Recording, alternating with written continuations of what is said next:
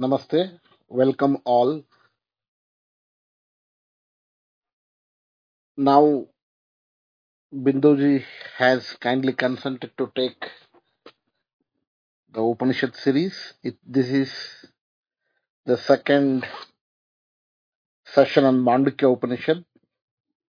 As we all know, the Mandukya Upanishad is found in the Atharva Veda. It is one of the shortest Upanishads. It's having only 12 verses or mantras. But Gaudapada, the teacher of Govindapada, who was the Shankara's teacher, who wrote Karika, an auxiliary work on the Upanishad. It's the most wonderful piece of literature. Now, Binduji is explaining each and every mantra, and as suggested by Binduji, yes, we will follow the same tradition that how Sri Shankara has taken it up with the perfect blending of that Karika and the Upanishad mantras. I request Bindoji to continue with the session. Thank you. Thank you very much. Thank you, Jadavedi.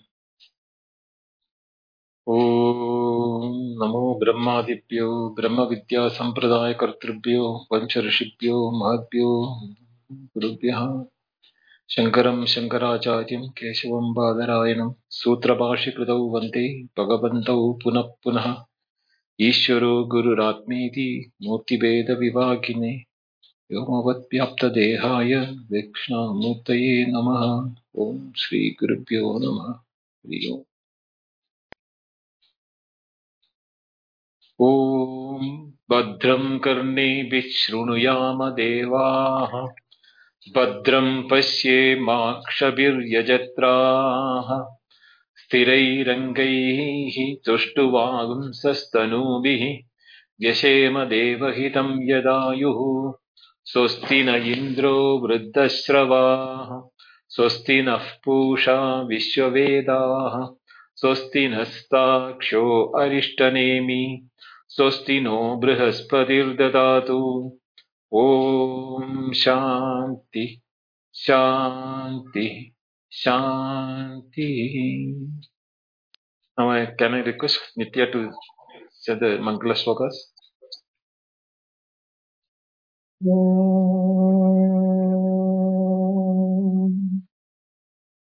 प्रज्ञानां शुप्रदानैः स्थिरचरनिकरव्याप्तिभिर्व्याप्य लोकान् उक्त्वा भोगान् स्थविष्ठान् पुनरपि धिषणोद्भासितान् कामजन्यान् पीत्वा सर्वान् विशेषान् स्वपिति मधुरभुङ् मायया भोजयन्नो माया सङ्ख्यातुरीयम् परमममृतमजम् ब्रह्म यत्तन्नतोऽस्मि यो विश्वात्मा विधिजविषयान् प्राश्य भोगान् स्थविष्ठान् पश्चाच्चान्यान् स्वमतिविभवान् ज्योतिषाः स्वेन सूक्ष्मान् सर्वान् एतान् पुनरपि शनैः स्वात्मनि स्थापयित्वा हित्वा सर्वान् विशेषान् विगतगुणगणः आत्मसौ न तुरीयः जागृदादित्रयोन्मुक्तम् जागृदादिमयम् तथा ओङ्कारैकसुसंवेद्यम् यत्पदम् तन्नमाम्यहम् ॐ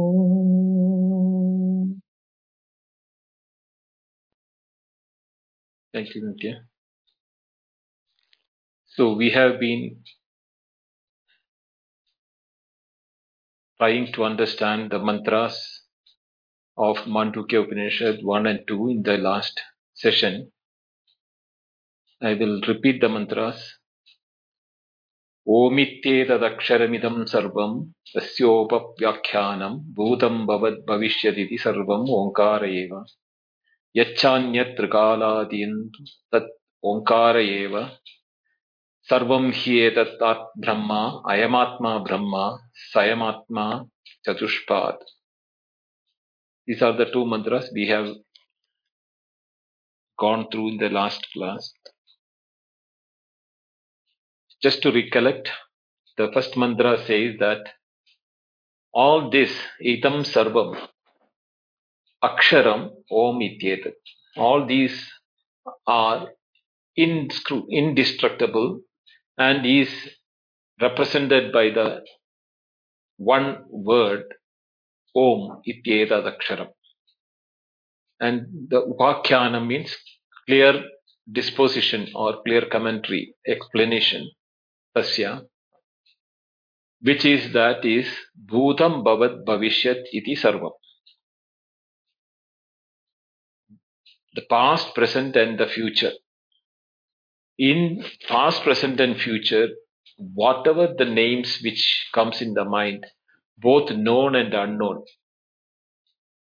all of them are included in the word om because all alphabets fall within the akara and makara, that is a and ma, which is the beginning and the end of the om alphabet. And not only that, there is a silence after that before the next om is being uttered. So what it says that yacha anyat trikaladidam tadapi onkara eva. Even though there is no utterance of the word om in that silence, even that silence is part of the onkara. Now here also we have to understand that the silence is mandatory for a sound to come. Without the background of the silence, no sound can prop up. Just as we need a screen for a projection, we need a substratum for, adhara, adheya bhava means the supporting and the supported. These are the conditions in which it is there.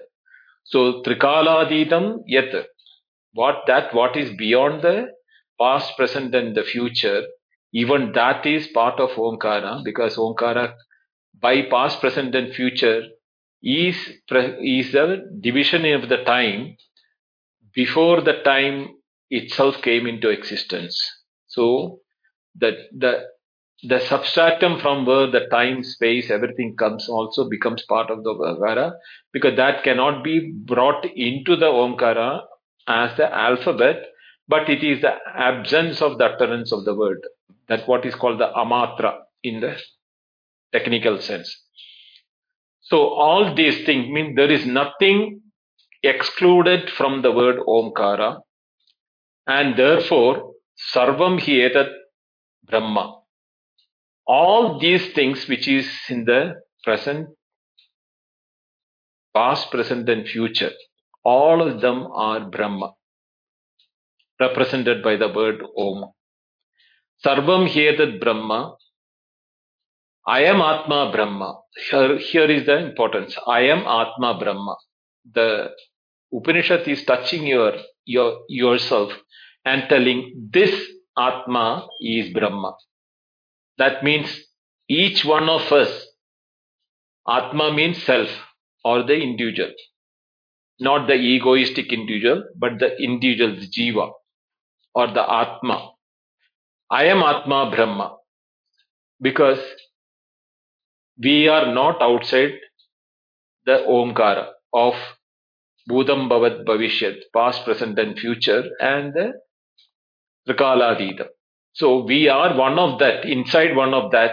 Therefore, I am Atma, we are also part of that Brahma. So this is that one which we should always keep it is that when Upanishad is talking about Atma Brahma, we have to have a crystal clear understanding in our mind. The Upanishad is talking not about a third object being indicated by the words which stands for like Brahma or Atma. The word Brahma and Atma are interchangeable when it is used, when it is being experienced or when it is related to a particular, then it is called Atma. When it is in the macrocosm or the totality, it is called Brahma. The totality includes the particular also. Therefore, it is not separate from that. So when it is says I am Atma Brahma, we should always keep it in mind. The Upanishad is talking to us about our reality. If we are this aspect of understanding is called Swamshikaranam, means becoming the knowledge. See, there are two ways of knowing things. One is knowing it as a information or a details about an object. But then there is some other knowledge becomes part and parcel of, we become the knower, not only the knower of the knowledge becomes part and parcel of our being. That is what is called Swamshikaranam in Sanskrit. Swamshikaranam means Swa Amsham. It is that part and parcel of the individual who listens to the knowledge. He becomes not only the knower of the knowledge becomes part of his. This is such a word where when the Upanishad say that I am Atma Brahma. And then what it says is further is I am Atma Chatushpad. Soyam Atma Chatushpad. Sa I am Atma. This, that Atma, this Saha, that I am means this, touching our physical body. The Upanishad say that Atma which I was referring, which is Bhudam Bhavishyat, and touching us, the Upanishad said, I am Atma, you should be understood by Chatushpad, having four aspects or four way in which is. Now, Shankaracharya gives a beautiful explanation of the word Chatushpad in his commentary. What is he says that even though it is supposed to be of four padas, means four quarters, which is thing, the word pada has got a very specific meaning in Sanskrit. Now, in the Sanskrit, they are called gatyartha dhatu, means to indicate movement or reaching, going, etc. These are all called gamana kriya. That gamana kriya, whatever the words are, thing, they have also a meaning called knowing. Knowing is being in Sanskrit. Therefore, you are becoming means you are going into that state is indicated by the word, the gamana kriya. So the word padyate or pad dhatu has got the both meanings. So what it says, Shankaracharya says is that by reaching, using the four quarters, you are reaching Turiya. That here it is by movement, the gamana kriya or the moving towards Turiya using the four quarters by analysis. Or then there are two things by which we are also achieving that. That here the four pada mean the four aspects are instrument for us to understand the Turiya or the fourth one, or the not the fourth one, the Turiya, the indicated fourth. It is not fourth per se per separate. And it is also the one which is to be reached. So both the word meanings are included in the word Chatushpad. Fourth, instrumental to reach the goal, or the fourth which is reached by the word fourth also. In either way, both we analyze the word, the Chatushpad word has got that meaning that it is instrumental as well as it is the objective. for reaching it. So this being the case, now the question comes, what are the four padas which the Upanishad is talking about? A Chatushpad, Asoyamatma Chatushpad. So when you have not understood that I am Atma Brahma, then the word Soyamatma Chatushpad comes into relevance for it, because you said I am Brahman. But how do I know that I am Brahman? Because I have my feeling that I am the individual restricted by limitations, and the Brahma, as per what I have studied in my scriptures, is that Sarvam. There is nothing outside Brahma. So how this minuscule, individualistic, small being be the same as the whole, which is thing, to make us understand that the Upanishad uses our own experience. Because anything else, we will never understand it in its totality. This is the word where that I use the word Swamshikaranam, or being that is the only way to know anything. So the Upanishad wants us to understand that that is what you are trying to achieve is the very you. You don't have to become that. But you are not knowing that you are that. So let me analyze, dissect your experiences, and prove it to you that you are that. Tadattvamasi. And when that knowledge dawns on us without any doubt or confusion or ignorance or any of that sort of impediments and dirt in our understanding, then that knowledge shines within us as Aham Brahmasmi. That is Anubhava Jnana. To make us understand that the only way the Upanishad can take us is our own experience of states which we go through, Jagrat, Swapna, Sushupti. To that, the first pada is being told as Jagrat, or the waking. Jagrat means waking state. So the mantra says that Jagaridasthano Bahishpratnyaha Saptanga Ekona Vimshati Mukha Sthula Bhuk Vaishwanara Pradama Padaha. This is the third mantra. Jagaridasthanaha, the one which has got identification with waking. Sthanaha doesn't mean the location. It has a meaning of location, but in the Upanishad here the word Jagaridasthana is the one which is identified with the Jagrat. So the one which is identified Jagrat is called a Jagaridasthanaha, and he is a Bahis Pratnyaha. Bahis Pratnyaha, Bahi means outward. Pratnya means experience or awareness or knowing.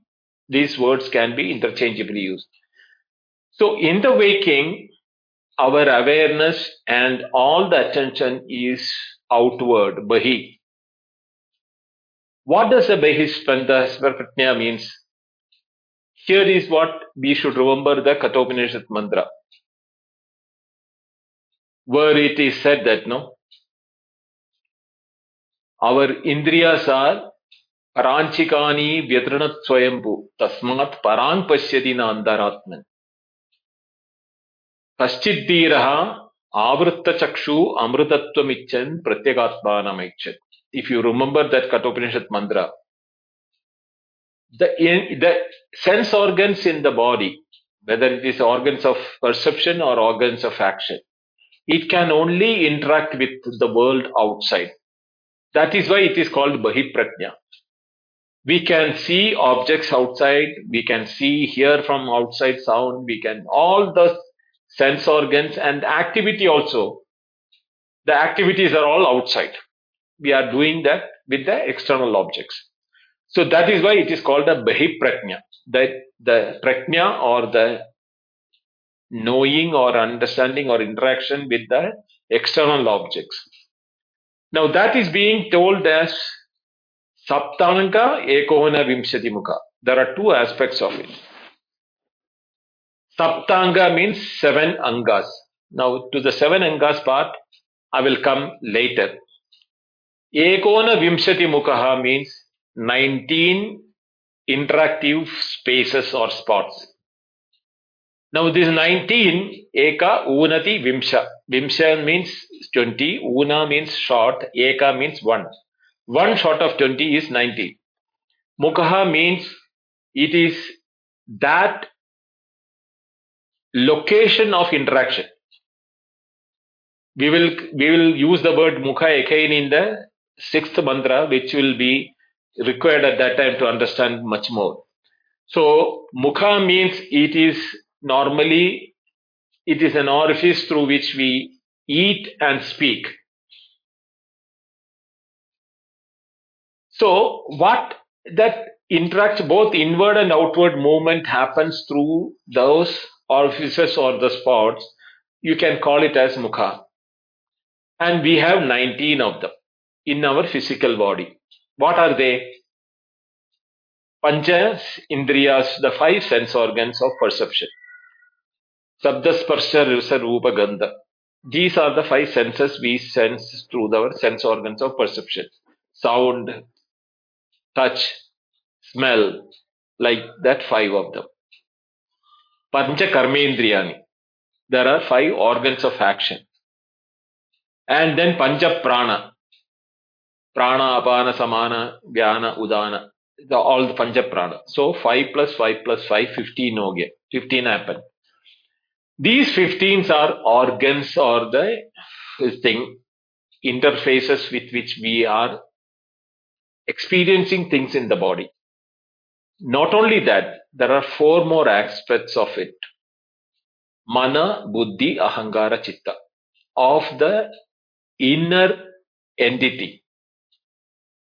Beyond that, it is only the Chaitanya or the Atma. So for the Atma to interact with the world outside, it uses the Mano, Buddhi, Ahankara, Chitta and the Pancha Prana, Pancha Karmendriya and Pancha Jnanendriya. All those 19s are the instruments for interaction in the outside world for the Jagarita Sthana, the identifier with the waking, whom we call it as waker. The waker uses these 19 tools for his interaction with the world outside. And what then he is called as Sthula book. Sthula book means gross, where solid, they think length, measure, everything. It is physical or material in nature. Therefore, it is called Sthula book. Book means one who enjoys. Grossness of the objects are being enjoyed by these sense organs and the karmendriya and prana and etc. All of those things are using the grosser aspects of the world. And he is called Vaishwanara. Vaishwanara means one who directs all these 19 things. If you remember the shloka from the Bhagavad Gita, Krishna says, Aham Vaishwanaro Bhutva Praninam Deham Ashritaha. So that what is being reflected from this mantra. This Vaishwanara is that Chaitanya when residing through a individual body using the 19 tools interacts with the world outside. That is called the Vaishwanara. And that is the Pradama Pada. That is the first quarter of the total, or the total pound and quarter shilling, which I told you in the last class. Remember that. This is only 1/4 of that experiences. Now, what is the Saptanga? The Saptanga is actually speaking to the macrocosm. Now, the 19 tools and everything is for the microcosm, for the individual aspect. The Saptanga is that of the whole cosmos or the cosmic creator, the Vishwarupa or the Vishwa, that which is called the Virat in the technical term, he is called a Virat. How does he, why is it, how is it having 7? Murda stage, that hits his hair, the head or the top portion is in the Dvuloka. And Chakshur Vishwarupa, the eyes are in the form of the one which is grasping or light, enlightening everything. Prana Pradak Atma. Then the prana is there with which the pulsation happens.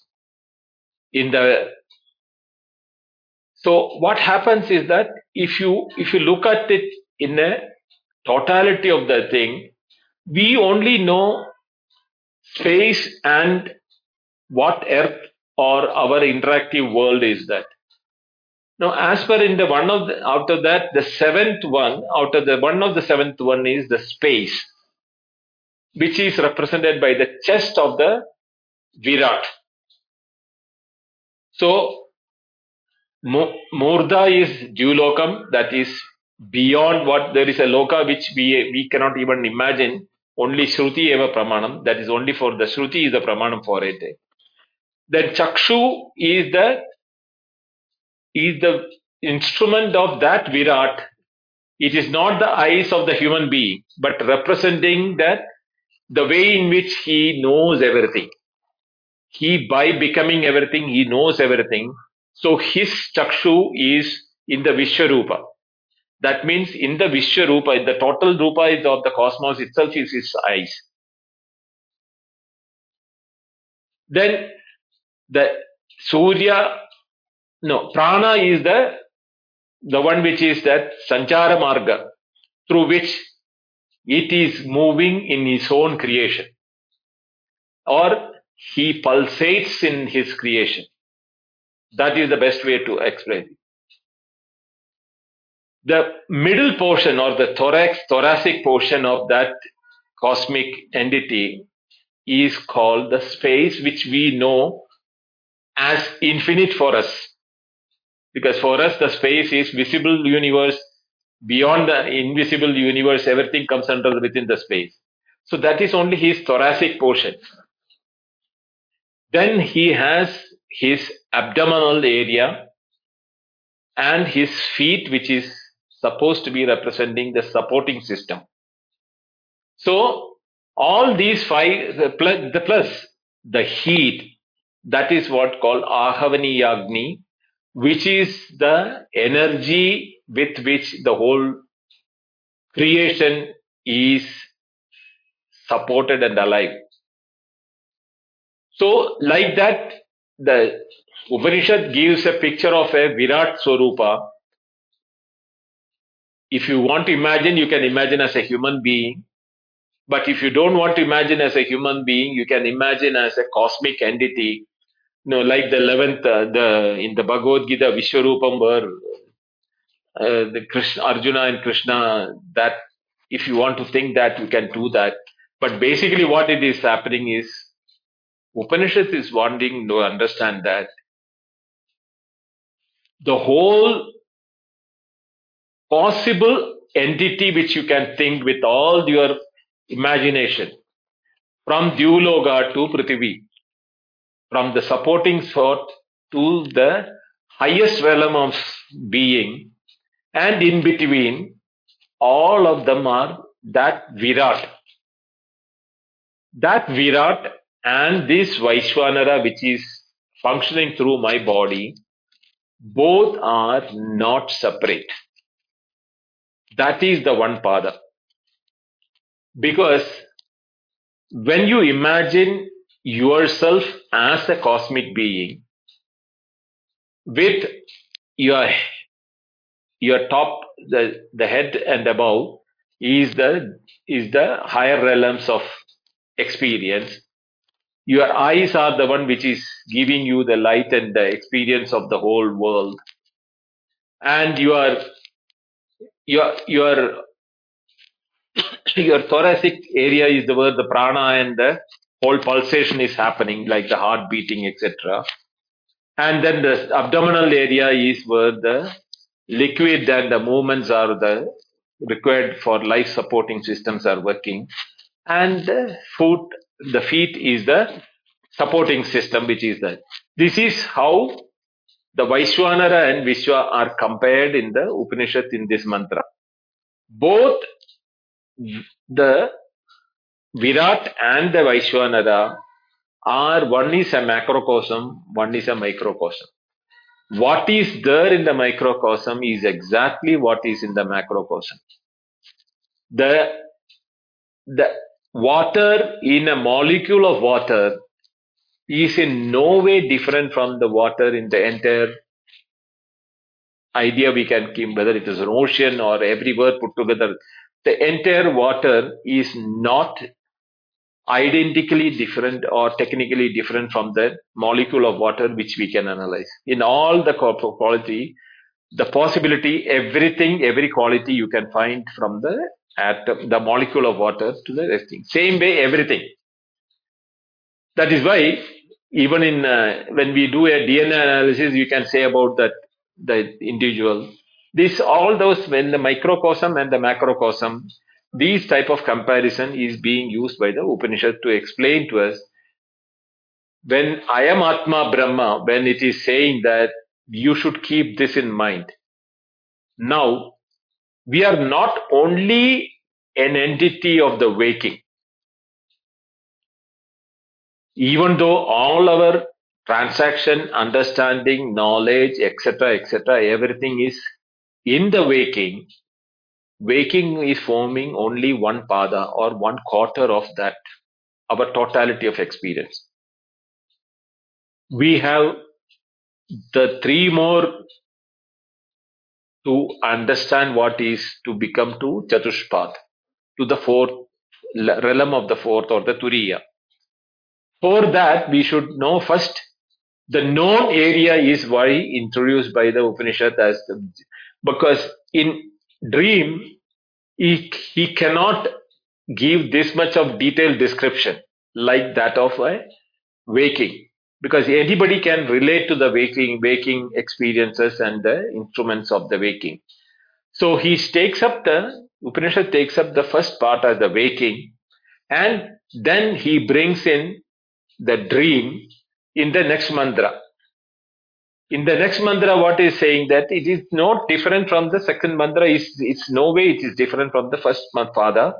So second mantra, the second pada or the fourth mantra says that Swapnasthano anda prajnaha saptanga ekona vimshati mukha pravivikta book taijaso didiya pada. Now here there is only few differences. Jagaridasthana is a waking. Here it is Swapnasthana. Swapnasthana means the identifier with the dream. Swapna means dream. So Swapnasthana means it is the identifier with the dream which is there, and his prajna is anda prajna. He is not interacting with the world of objects outside. He has an entire world of objects within himself. So anta prajna means his interaction with the 19 tools of his own interaction is functional inside his own knowledge sphere of the anta prajna. Here also the Saptanga and Ekona Vimshati Mukha is the same for this one. Here also, because if we really look into the comparison between the Jagrat Avastha and the Swapna Avastha, barring that there is a what you call concreteness or a solidity for the waking experience and lucidity for the Swapna Avastha. So that is why Sthula book is when it is used for the Jagrat. For the dream, the Upanishad uses Pravivikta book. Mean it is enjoying. Book means again enjoying or consuming. Pravivikta book. It is not Vivekta. It is Pravivikta. Means very subtle or very subtle objects are there. We cannot deny the experience. Therefore, the objects are there. At the same time, it doesn't have the solidity or the grossness of the waking. So, Pravivikta book means the subtle objects of experience are felt by us in our dream state. And this dream state is dreaming and experiencing only inner world of experience. Therefore, his identification with the dreamer, which is called the Swapnasthanaha in the Upanishadic term. Swapnasthanaha means dreamer, Andapratnyaha means enjoyer of the inner world, with the same 7 and 7 for the macro and 21 for the 19 for the micro, enjoys the subtle, very, subtle objects. And he is called a Taijasa at the micro level. There's the micro level. Vaishwanara is called the this thing. Here the micro level it is called the Taijasa. A corresponding the macro is called Hiranyagarbha. So we have Virat Hiranyagarbha. We have Pratnya. We have a Vaishwanara and Taijasa for the dreamer and the sleeper. So now we have come almost consumed half of our experiences.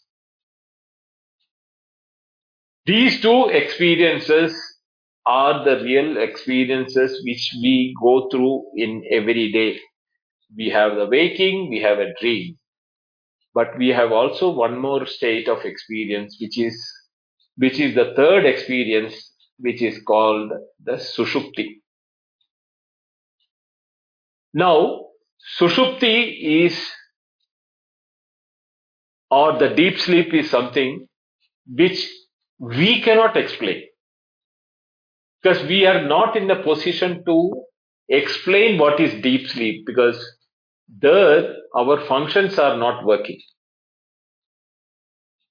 Neither the 19 interactive tools are working, nor if we are having the mind, intellect, or anything there to function or understand or know to explain what is happening there. So we have to listen to what the Upanishad says. Upanishad is telling us by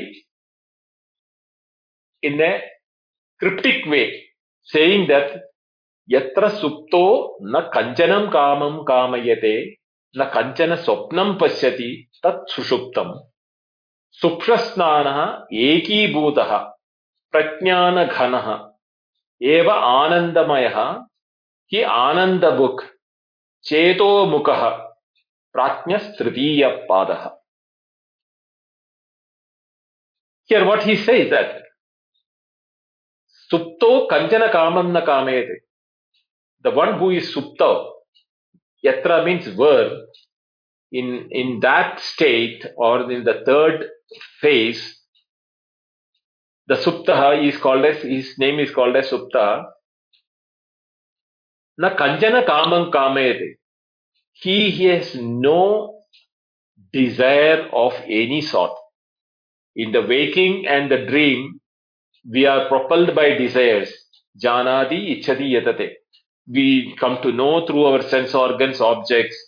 We acquire knowledge, and with the knowledge, we are having a desire to function or desire to, possess the object or desire to interact with it. And then activity with the five organs of action are put into action to using the knowledge for interacting with the known object. These type of things are not happening in the deep sleep. Na kanchana kamam kamete. Not even an iota of desire is there in that state, in what is called the supta. Nor does he even have a subtlest of the desires of experiences. Na kanchana swapnam pasyati. It is not that he is dreaming there. No, even dream is not there. That state is called sushuptam. Now, in the Upanishad, the state of sushupti is taken as a big example, or the only example where we are there, but nothing else is there. That ekatvam anupashyata, that is a word used in the Chandogya Upanishad. That oneness, yatra na dvitiyam asti, where there is nothing other than us.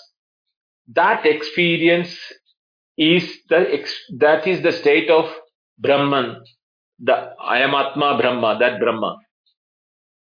That state we cannot imagine unless if he had not given the experience of Sushupti by the Creator. The very purpose of having this state is to know our reality. There is a phase with us where we don't need the waking, we don't need the dream. We are still alive. We know we exist. We don't need to toil upside down, get upset by the things in the waking or in the dream. Without this thing, we are the happiest in that time. Even a person who has amputated his leg or lost his limbs or having a severe pain of cancer or any sort of that, he doesn't go through any of his body pains or he doesn't even know he has a body. Therefore, he is called Anandamaya. And Anandamaya because, see, we have the knowledge of happiness only in the relative terms. The ups and downs of happiness is what we call sukha and dukkha. But we have no idea what is pure happiness. The state of pure happiness, we all of us are enjoying every time when we go to the deep sleep. And the people who cannot get a deep sleep, you can imagine they are the most, miserable people. They become, if they don't sleep for 3 days, they become lunatic. Because that much is the importance of the deep sleep. It is rejuvenating the entire body, mind, and intellect. And the examples given in the Upanishads are different things. One example is there where a bird is tied to his leg and left. The bird flies around to all directions, and after having tired flying around for a lot time, then he comes and sits back to the pole where he has been tied. Same way, the Atma, the Jivatma, the individual, the individuality goes to the waking dream, in within the dream itself, another dream, or in the waking he say daydream. All those things we do it in the day, in the waking and dream hours. Tired out of that, we rest within ourselves. This resting place is where when we remove every identity with ourselves, with the name, form, body, relationships, the world, the sun, the moon, the sickness, every aspect of our identity is kept outside and we become pure awareness. Pratnyana Ghana and Eki Buddha. Because there is no two to have that, say that it has become one, but by default it becomes Eki Buddha because there is no two there in that state. Therefore, the Upanishad has to use the word Eki Buddha. Na dvitiyam asti is what Brihadaranya Upanishad says. So when you don't have the second one to the experience, no, it is, I always use that example of that. Imagine there had been no other planet but one sun type of a glowing globe with all brilliance is there. Still it will be dark everywhere because the light cannot be seen unless it is reflected from some planet or something other than it. The same way, if we are in a prajnana ghana avastha, where we are the pure consciousness alone, we do not have any experience. This is why Atmajnana is not an experience. When you are yourself, you don't experience yourself. Are Vitnyadaram Kena Vijaniyat is the question which Yajnavalkya asks. How can the knower know himself? Because he is not separate from himself to know himself. Therefore, he is prajnana ghana, means Ghana means normally is when it is 100% that alone. Ayo Ghana means iron alone. Swarna Ghana means only gold. Like that, when it is 100% of something, we use the word Ghana. And here the Upanishad uses the word Prajnana Ghana. Prajnana means consciousness, awareness. We are aware. We can know anything at that place. But there should be something other than that to know. The potency for the Prajnana Gana is so much, you have become one with the totality of the Prajna. But there is nothing other than you, therefore you cannot know anything. Eki Bhutaha, therefore. And because of that, Anandamaya. Because Upanishad itself says that, Idara Mandaram Gurude Atatasya Bayam Bhavati. If you have even a speck to limit you, you are not limitless. You are not infinity. The speck is taking away some space and entity which will limit you. So you become infinity less that speck. But when even that speck is not there, Idaram Andaram Gurude. Idaram Andaram means even an iota of thing which is other than that is not there. Only such a place where you will feel that Anandagana or Anandamaya, Prajnanagana, all those things. And what is his state is called, whereas in the Sthula book is the what is called Vaker, and Sushma book or Pravibhikta book in the dreamer's case. Here, the Upanishad calls such an entity in the deep sleep is Ananda book. He is enjoying only Ananda. Because other than his own Swarupa, which is Satchitananda Rupa, that Rupa he cannot enjoy other than himself. Therefore, he Ananda book. But at the same time, Upanishad is giving like how it was said Chatushpad in the Ayamatma Chatushpad. Here also he is putting a word called Cheto Mukha.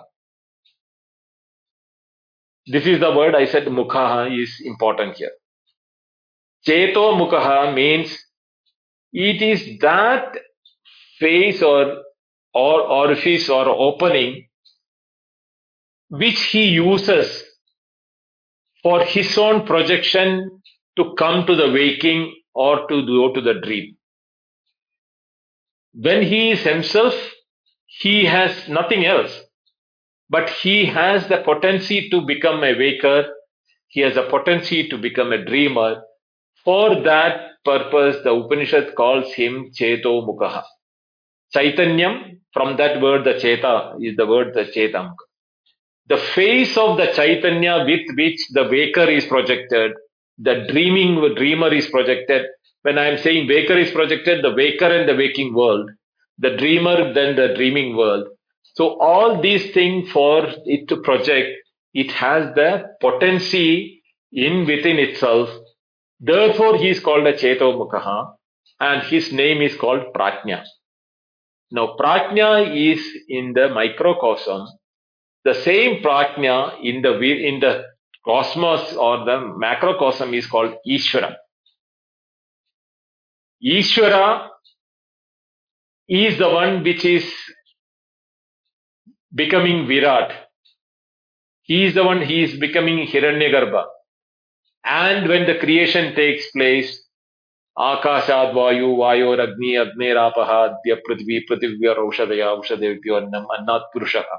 The creation step by step is being explained in the Taittiriya Upanishad. There are many other places where the creation is being explained, but they say they're all Ishvara is the creator. Now, Ishvara is the creator in the same sense, in the Prajna, which is in the individual or the microcosm, it is that one which creates his own world. From his Prajna, his known world is propping up. The moment we wake up, the individuality that I am so and so and my world is so and so comes up for the waker.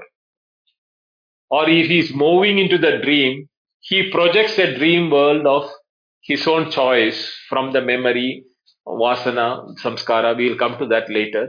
His own unfulfilled desires of the waking, intermingled with imagination, is what is the dream world. So both has a potency to come only from where there is nothing. You can draw a painting when only on a plain canvas, or on a white screen only you can project a movie. Same way, where there is nothing, when that nothing has the potency to project itself, then the waker comes, the dreamer comes. This is how then, and therefore this is called the Tridiya Padaha. This is the third quarter. We have to go to the fourth quarter later. So first we have to understand what is the first quarter, second quarter, the third quarter. Jagrata Avastha, Swapna Avastha, and this is called Sushupti Avastha, which is called the Supta. Tat Sushuptam. Sushupta Sthanam means identifier with the Sushupti. Sushupti is the deep sleep where we don't have any other experience. So when we are talking about the Upanishad is talking about, it is not talking about Tom, Dick, and Harry or anybody else going through these experiences. Each and every one in every day we have this experience. So the Upanishads want us to analyze our own experience. What the Upanishads said is right or wrong, experiment it on ourselves. That Swamshikarana means becoming the knowledge in yourself. This knowledge, what has been told by the Upanishad, is it right or wrong? Nobody other than you yourself can vouch for it. Experiment it on yourself, analyze it yourself. We will continue from the sixth mantra in the next class on Friday. So I'll stop here. Om Purnamada Purnamidam Purnat Purnamudachyate Purnasya Purnamadaya Purnamevavashishyate. Om Shanti Shanti Shanti. Harihi Om. Shri Gurubhyo Namaha. Harihi Om. Thank you all.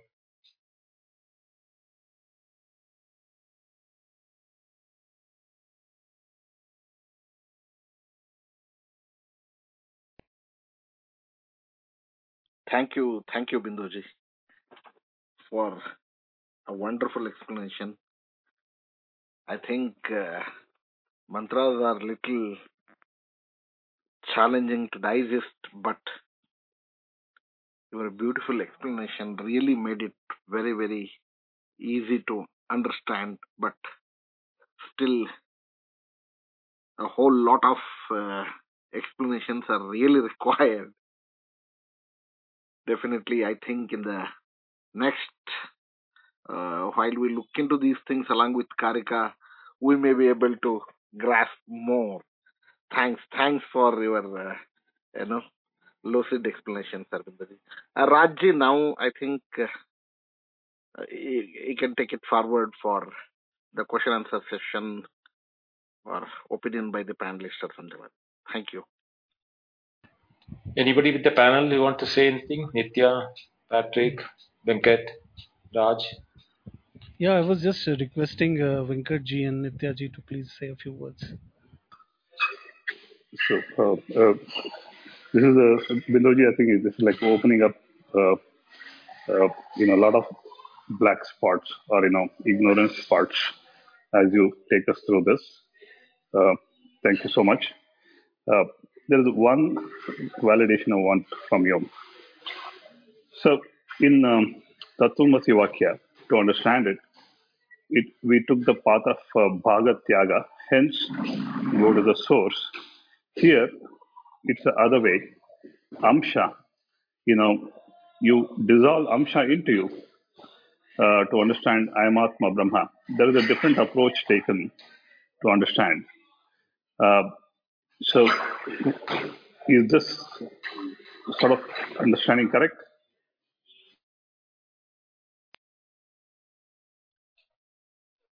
What is the difference between the two? So one was to understand Tattvamasi Vakya. You Hmm. you sort of, it's called Bhagat Jahalakshana, Ajahalakshana, and Bhagat Yaga. In the Tattvamasi belongs to the Bhagat Yaga, where you sort of discard the parts, hence understand the source. So that was the path taken in understanding Tattvamasi Vakya.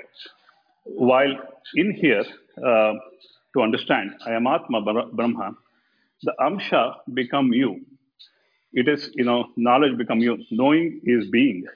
That's how you took the path in explaining this Vakya. Is this, I'm just interpreting and contrasting these two. Anything I did wrong in this? No. In fact, Prakriya Beda is there in the sense that methodology of Mandukya is to talk from direct experience of the individual who is listening to it. But when it comes to Bhagatyaga Lakshana of the Tattvamasi in the Chandogya Upanishad, it is using external examples to drive the same idea. Like, for example, Vacharampadam Vikaro Namadeyam Vrittigatteva Satyam. That it is the mud alone which has become the doll, the lamp, the mud, the pot, etc., etc. Without the mud, none of them. Therefore, only it's all on the name. Vakalambanam is the dependency on the name that is saying in ultimately Mrittigatteva Satyam. The truth is only the mud. Like that, 9 examples are given in the Tattvamasi example in the Chandogya Upanishad. There, our vision is to intellectually analyze outside things, then bring it to apply it on ourselves. Whereas Mandukya Upanishad has no, beating around the bush. It directly talks to the listener, saying, "Listen, man, this is what your experiences. You agree or not? And are you agreeing with these 3 states you have or not? Dream, waker, and deep sleep.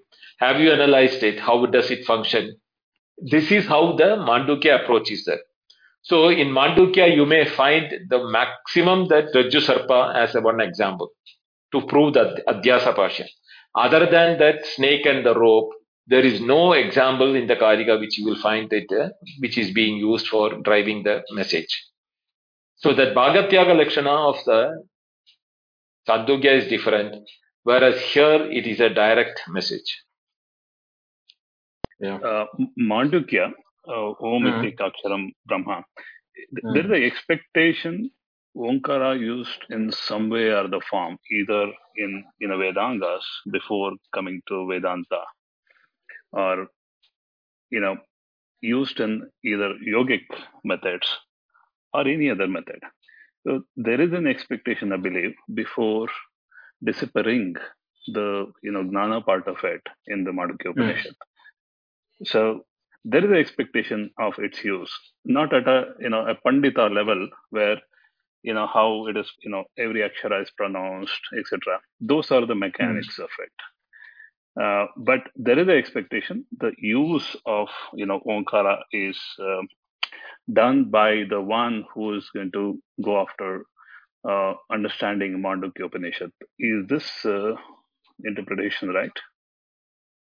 Well, Mandukya itself is giving the steps to use Omkara for a Pranava Upasana meditation.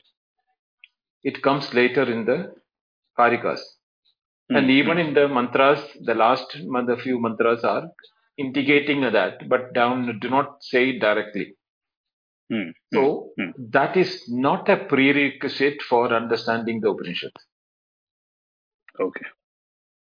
After having understood the jnana part of it, and that jnana has not become your immediate experience, then Shravana, Manana, Nididhyasana steps. Now you have completed Shravana, Manana of those mantras and the Karikas and their meanings.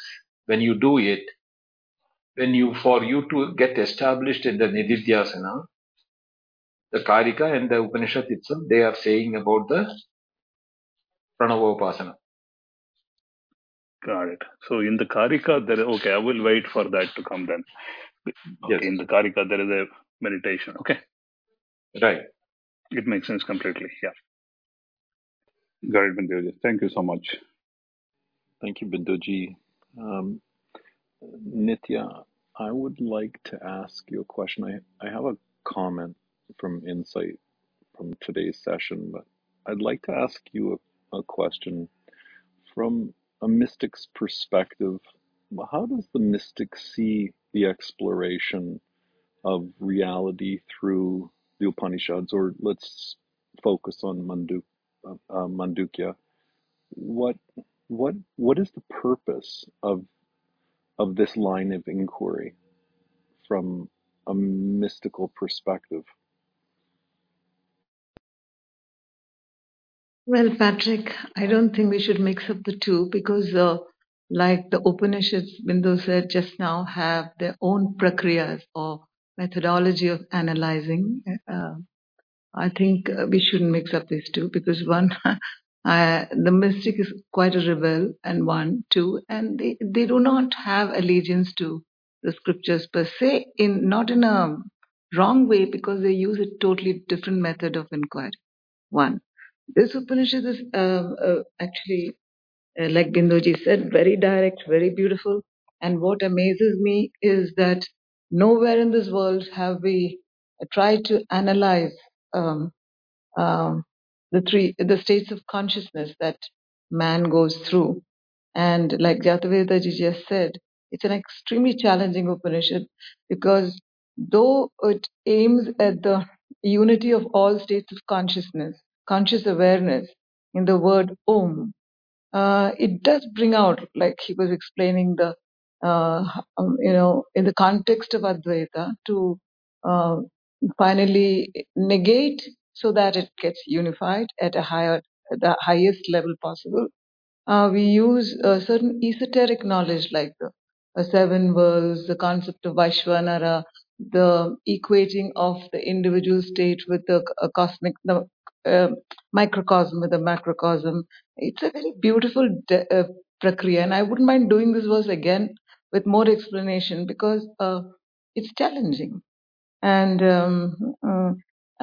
what is beautiful and simply we can all we can say is the various ways through which the Upanishads are cultural literature, spiritual recorded philosophies, and the explanations given by post Shankara Vedantins to reaffirm uh, Advaitic, non-dualistic um, nature of this world and ourselves. It's amazing. Here, of course, it is Om, the imperishable word, not merely a mental concept, so beautiful, but to be the sound body of all that exists, unifying with the vibrational power of Om, one attains the knowledge by identity. Swamshikaranam. Uh, knowledge through identity, knowledge by identity, whatever you say, with eternal Brahman. Swamshikaranam, as Bindu said. And knowing is being. That is the ultimate state of experience. You see, knowing is being through analysis only to synthesize, and knowing is being of a mystic who arrives through contemplation. They're the same.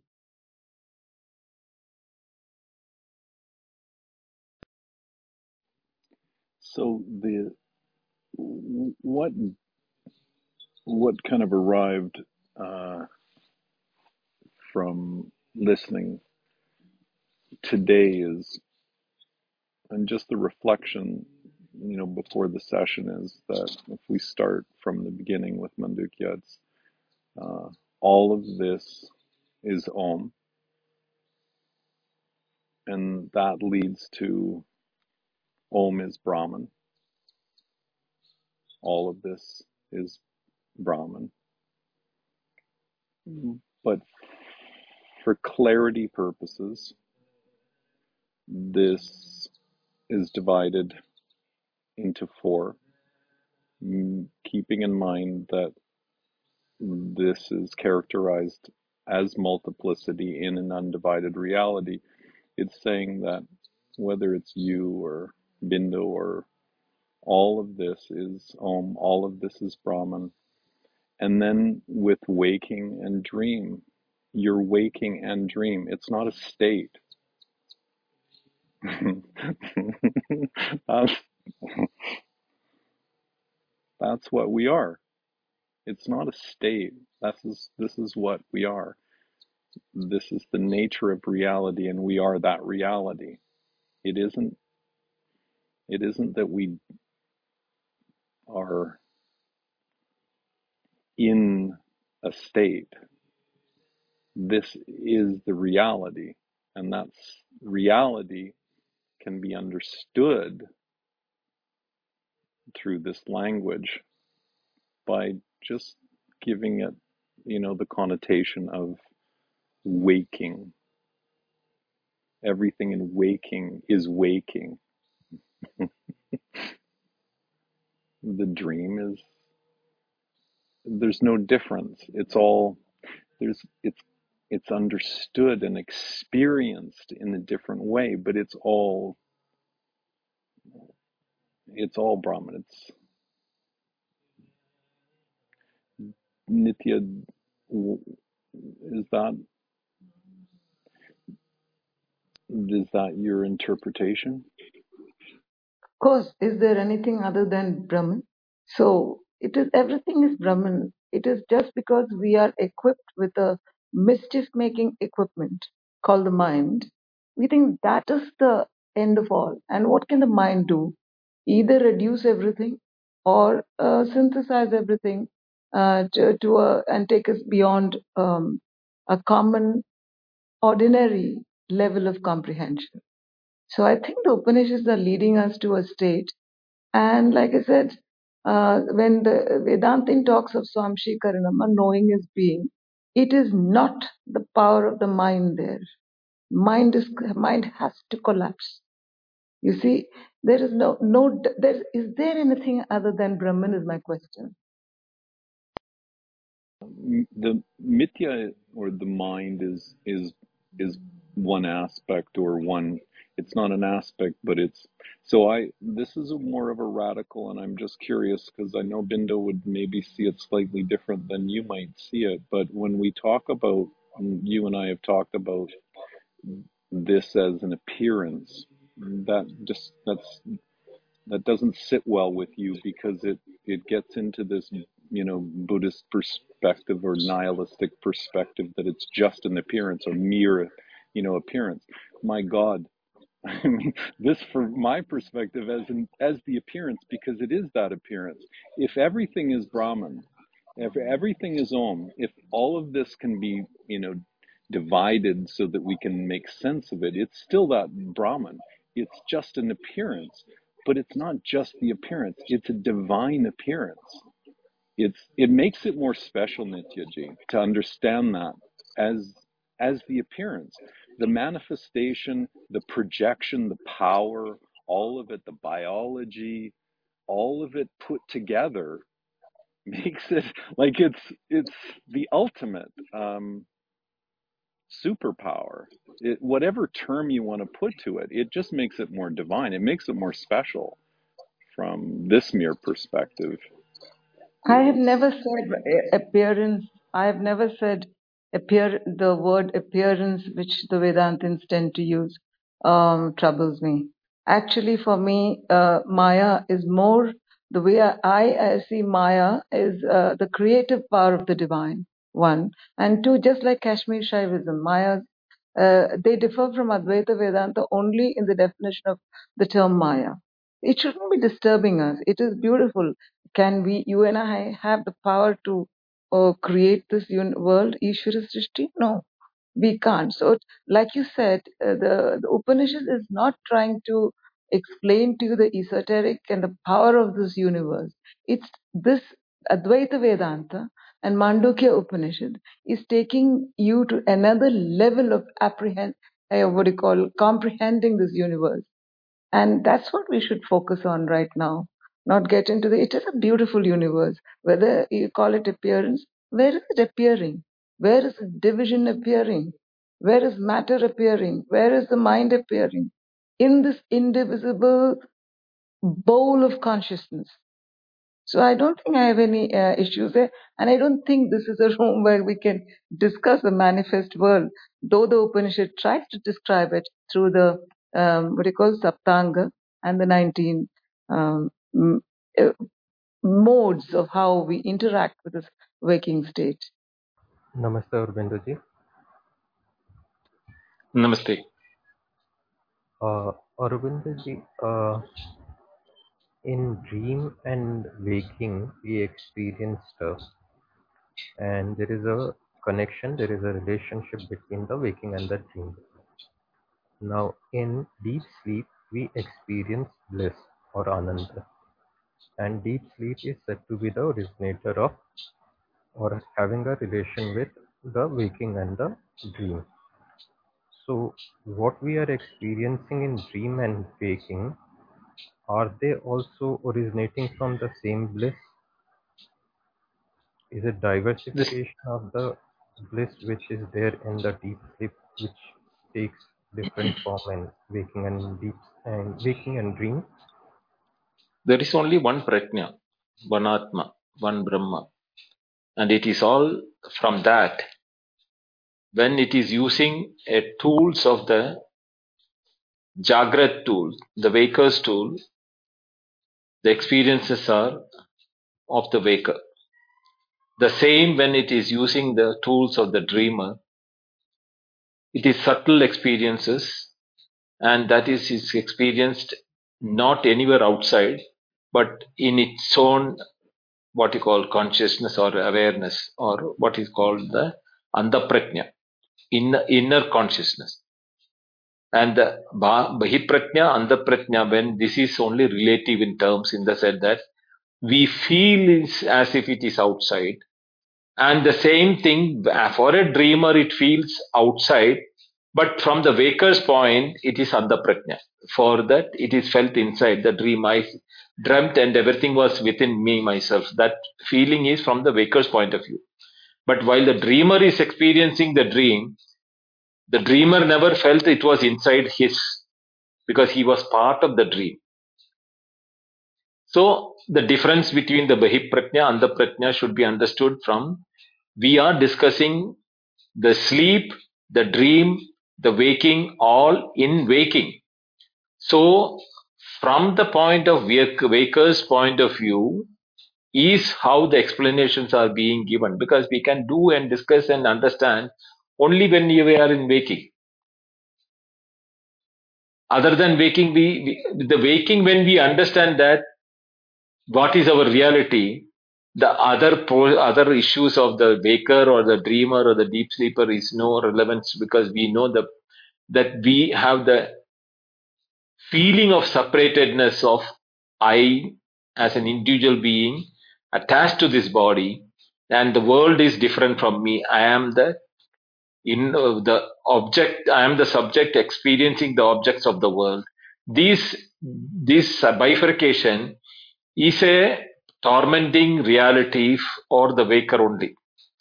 So from the waker's point, when the solutions are given or the answers are given or the analysis being done, it is easy for the waker to drop the notion which he is now holding tightly as his reality. That is why these references are explained from the viewpoint of the waker. From the deep sleeper's point, there is no need of any explanation because he doesn't experience anything. From the dreamer's point of view, the explanations have no relevance because he has no analytical power there. He is just an enjoyer only of the subtleness. So the Right, problem is only for the waker. So therefore, we have to talk it from the waker's point of view. Aurobindo ji, my question was about the constituents which are getting consumed by the 19 mouths of the waking and the one mouth in the deep sleep. So the one mouth actually consumes just the bliss. No, there is no consuming in one mouth in the deep sleep.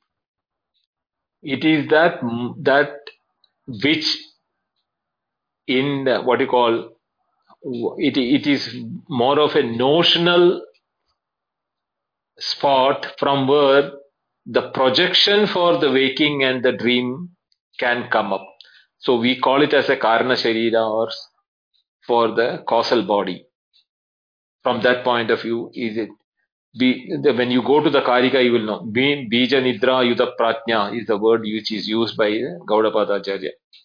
The seed of the waking and the dream is present in the deep sleep. That is why the Chetomukha word is used. Not because in the Chetomukha there is a Mukha which is enjoying the deep sleep. No. He is all. Sa Eki Buddha. Having become one, how can he have an enjoyment of anything else? He is being one in his own glory. He is enjoying his Ananda. That is why Ananda book. But we can still say that what is being enjoyed in the waking and dream, then it's the same self or Ananda. It's the diversification, or it is something with name and form of the same self. Yeah, it will come to that when after the Turiya is explained, then with relevance to the Turiya, how these are all explained. When that explanation comes in the Karika, we will understand it with much more clarity.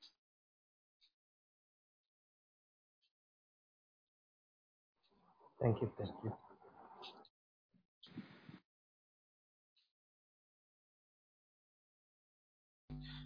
Namaste, Binduji. Namaste, man. Binduji, one of the things that really fascinates me is the certainty with which it's said that deep sleep is basically Brahman. So, like, I was wondering that um, would it like so what comments will be made, let's say, where Brahman basically appears as an avatar like Krishna. So would it be fair to say that Krishna also had like a few hours of deep sleep every night? Like, I mean, the way we understand Sushupti or deep sleep as. If you are taking tan manushim tanu masritya is the word used by Krishna for Krishna. Having taken a human body means he is going through dream, waking, and deep sleep. Whether he is a person such a yoga nidra yuta pratnya, when he says that yoga nidra, a person who has realized or who has understood the truth, he has seen his own nature, reality of his deep sleep is the substratum in which the whole cosmos or the whole creation is being suspended upon or appearing on. To such a person, even when he goes through the three states of everything, he is established in that. Yet, when he goes through that, the experiences are that of the body. He will go through the three states of experiences of Jagrata, Swapna, Sushupti, because that is the nature of the body. The body will function only like the body. A human body will function only like a human body. It cannot become a fish or a animal. So same way, a human body has got the three states that will continue to happen.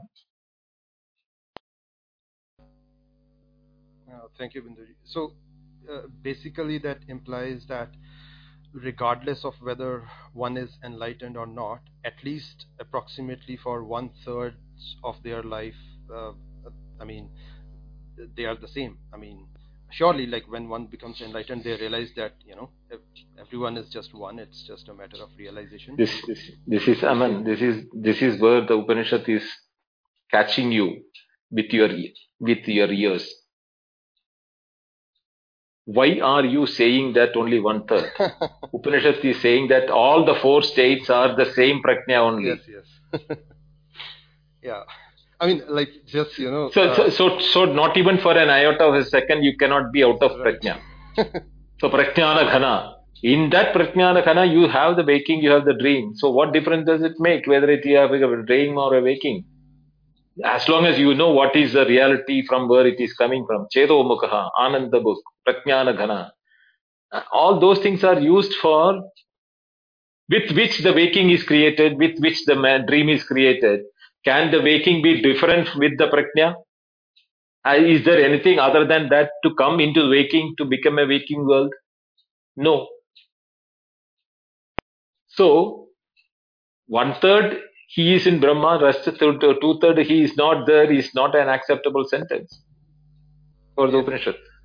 uh, that's why I carefully added at least. But thank you.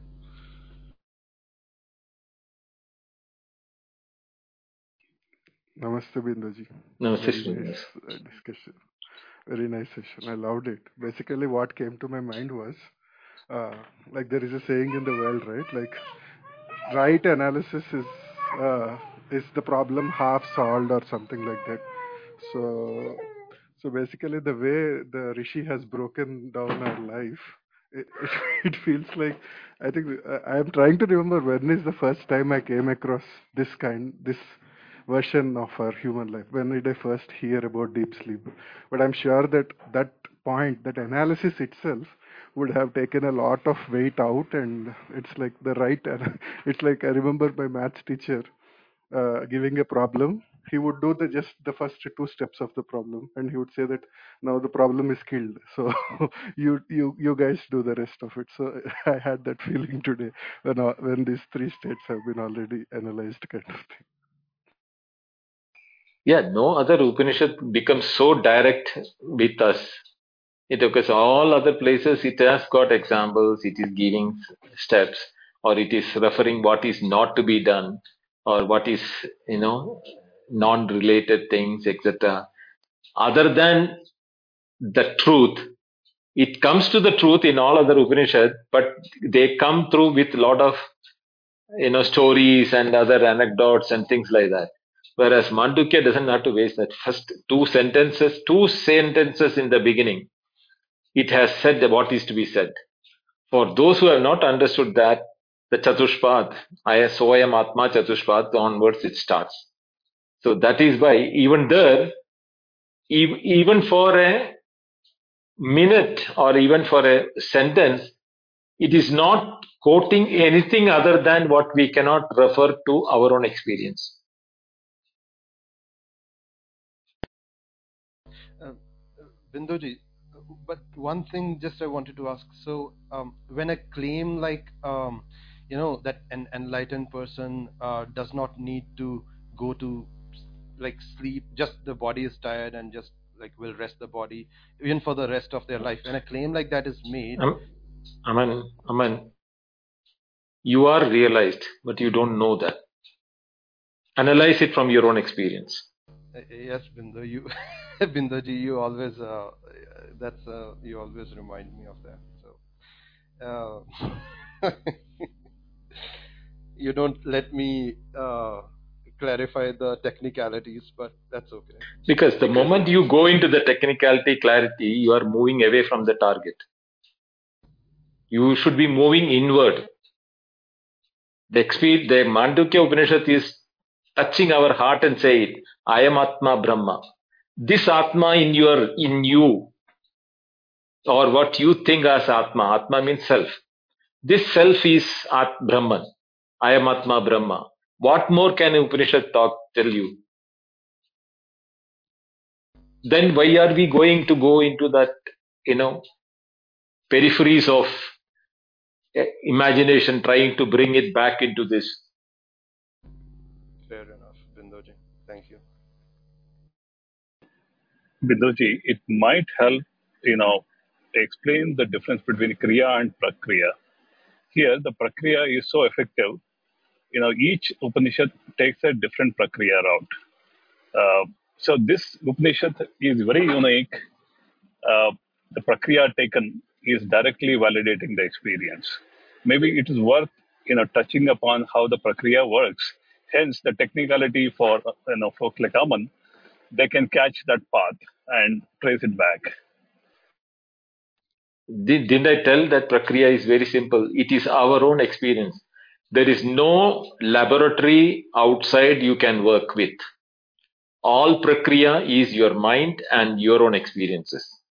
Your intellect, your mind, experiences, and your own being. Everything is within you.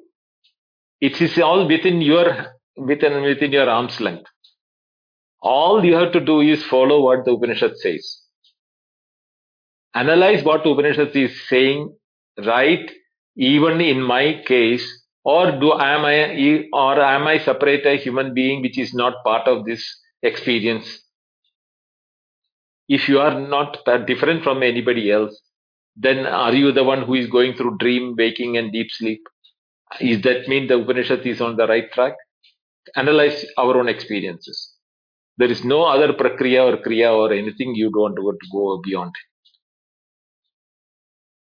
Who can touch you more than this?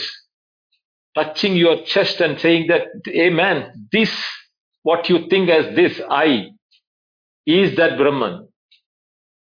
So I am Atma. Yes, that was my question.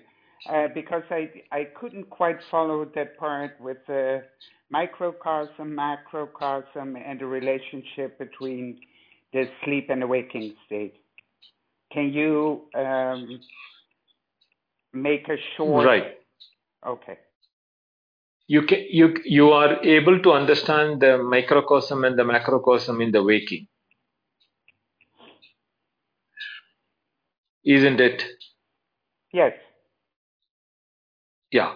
Okay. When it comes to deep sleep, the individual feels that I am sleeping, even though in reality he has become one with the reality.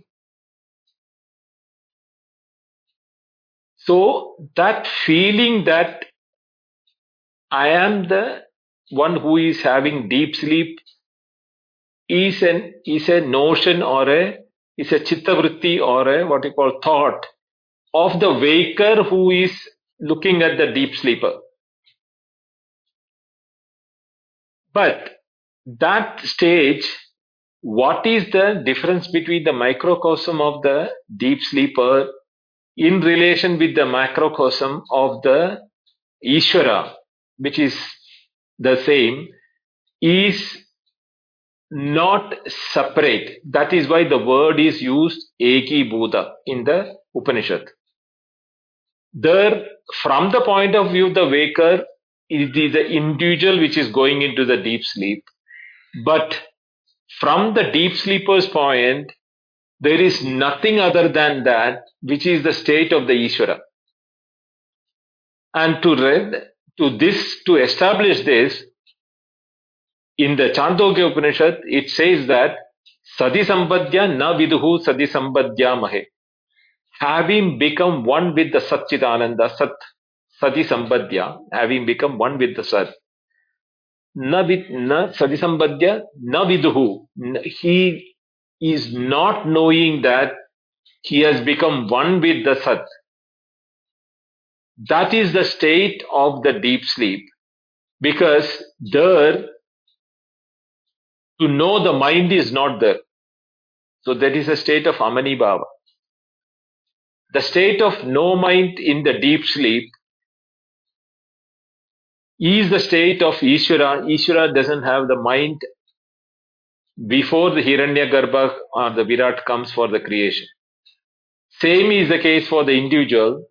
In the deep sleep, he is one with the Prajnana Ghana or the solid consciousness from which, when he moves to waker, he projects the waking world, including himself in the waking.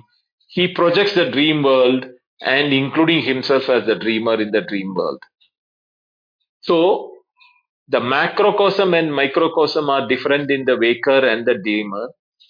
In the deep sleep, Eki Bhudaha is becoming one with the macro and micro. There is no difference between the two in the deep sleep.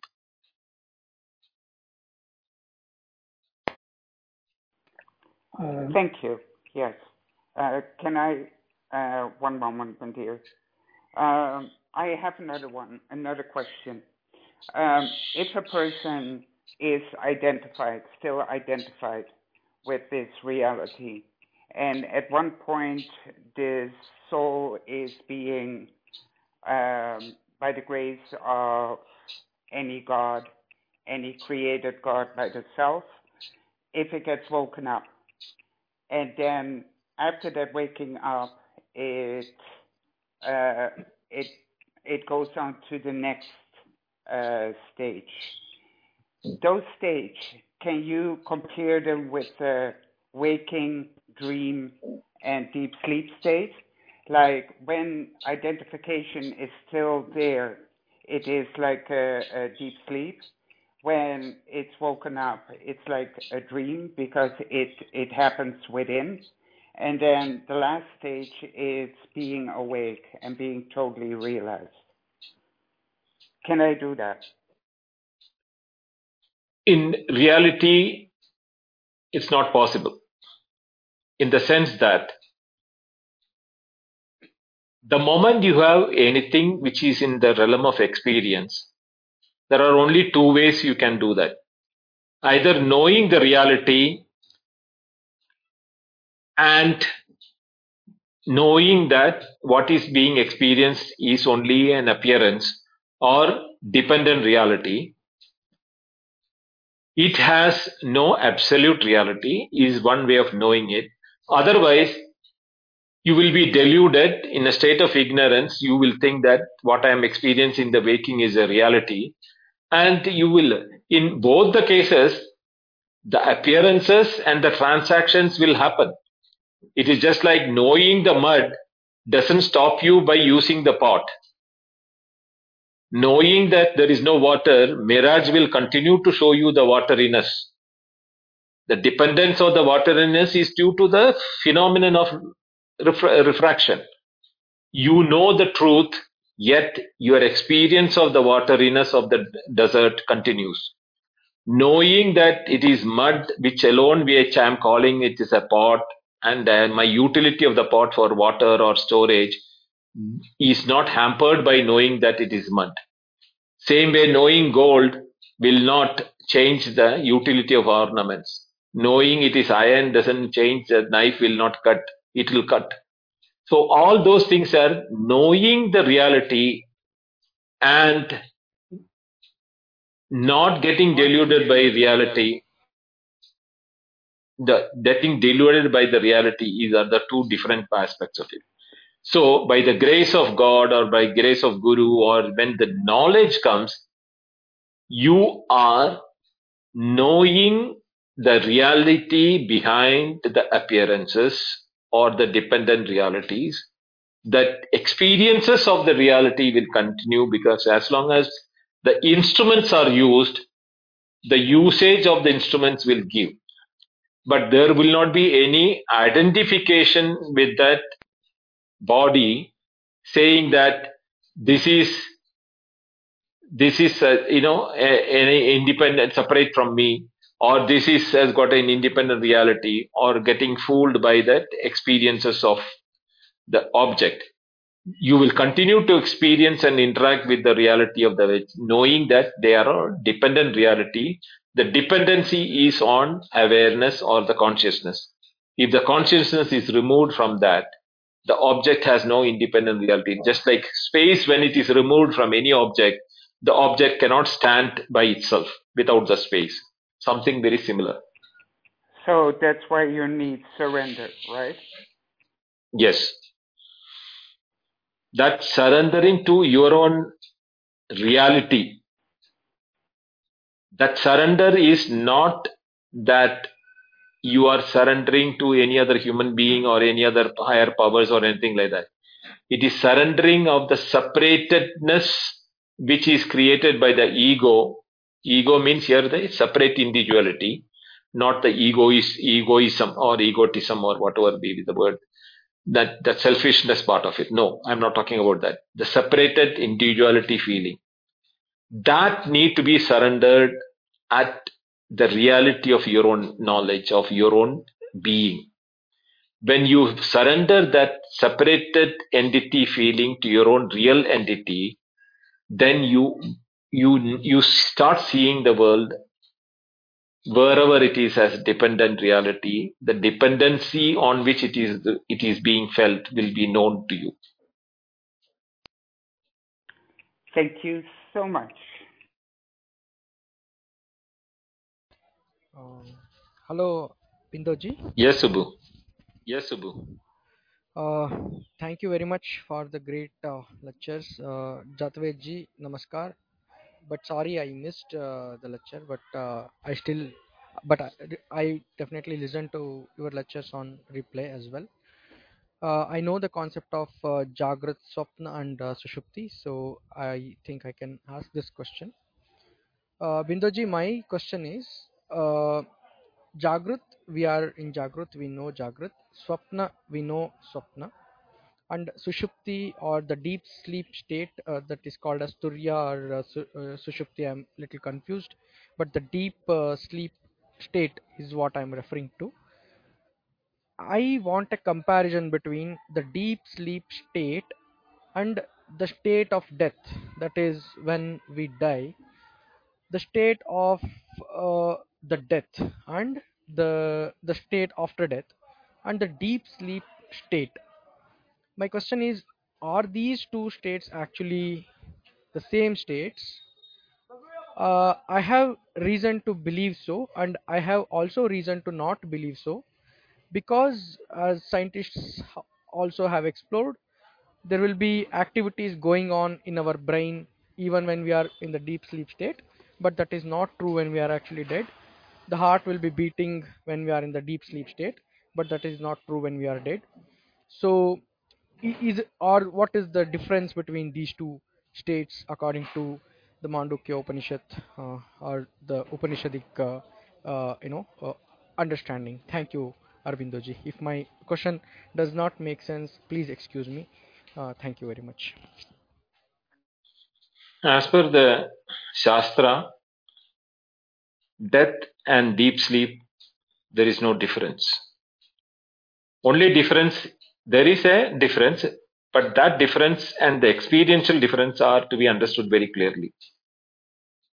In the deep sleep, there is a potency which is residing in the deep sleep, because of which we come back to the waking and the dream.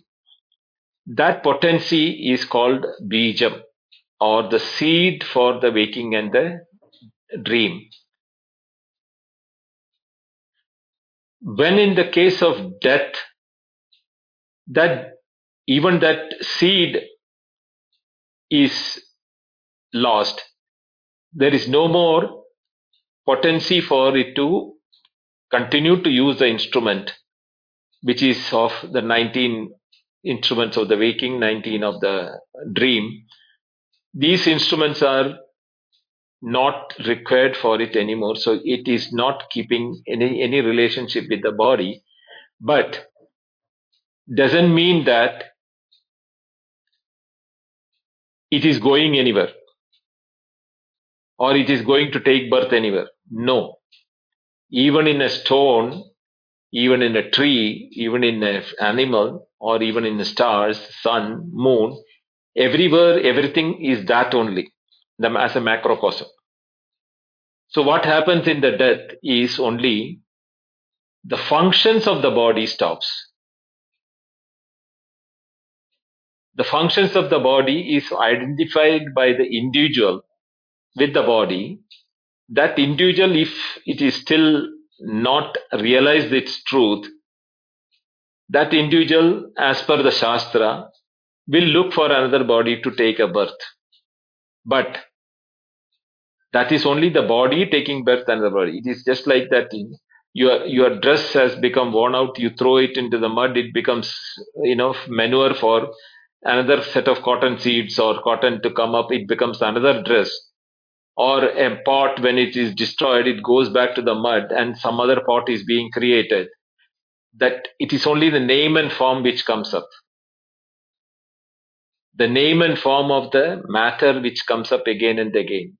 But there is what is called the Prajnana Ghana Ananda book, or the Chaitanya, or the consciousness, universal consciousness, is it is as vast or even vaster than the space which you can imagine, in which even the space is taking refuge to for its own existence. Where can it go? Where can anything exist without consciousness? Can you identify or show me one spot in anywhere which is outside consciousness? That is not possible. So what happens is that these scientific analyses are all being done for the matter. The heart is pulsating, or the rapid eye movement of the dreamer. All these things are analysis of the physical body. That has what is being studied by the matter. The matter who is studying is in his waking. He is a waker, and he is studying another waking object of his waking. Whereas as far as the individual is concerned, his experience of moving from waker to dream and deep sleep will continue in unabated, whether he is being investigated by a scientific instrument or a scientist or a medical scientist. No, that doesn't stop him from moving from his dream to waking to deep sleep. This is individual experience. What the science is studying is an object of waking for him, for the scientist. Okay, so to me, what I understood is that in the deep sleep, um, somehow, in my understanding, in the deep sleep state, one is still ignorant of the Turiya. And so I was a bit confused. So is it so, or do I misunderstand? You have misunderstood it. The Turiya can never be known because Turiya is the one which is knowing. So that is the fourth stage or fourth part. It is Turiyam Manyante, Chaturtham Manyante. It is not really the fourth. It is treated as the fourth. Sa Atma Sa Vitneyaha. That is the seventh mantra will come to that. That is the Atma which is to be known, because Turiya is there in the Jagrat, Turiya is there in the dream, Turiya is there in the deep sleep, and therefore Turiya being present in all the three, but not any one of them independently, therefore it is called the fourth or the Turiya. And it is the Turiya who is, when present in the waking, he is called a waker. And the Turiya, when it is present in the dream, he is called a dreamer. Turiya, when it is in its own thing, as a seed to come with the waking and dream, we call it as a deep sleep, as a bija nidra. So, the Turiya is the one, the knowledge, prajnana ghana, is the concentrated or the solid consciousness in which everything props up. Okay, thank you. Thank you all.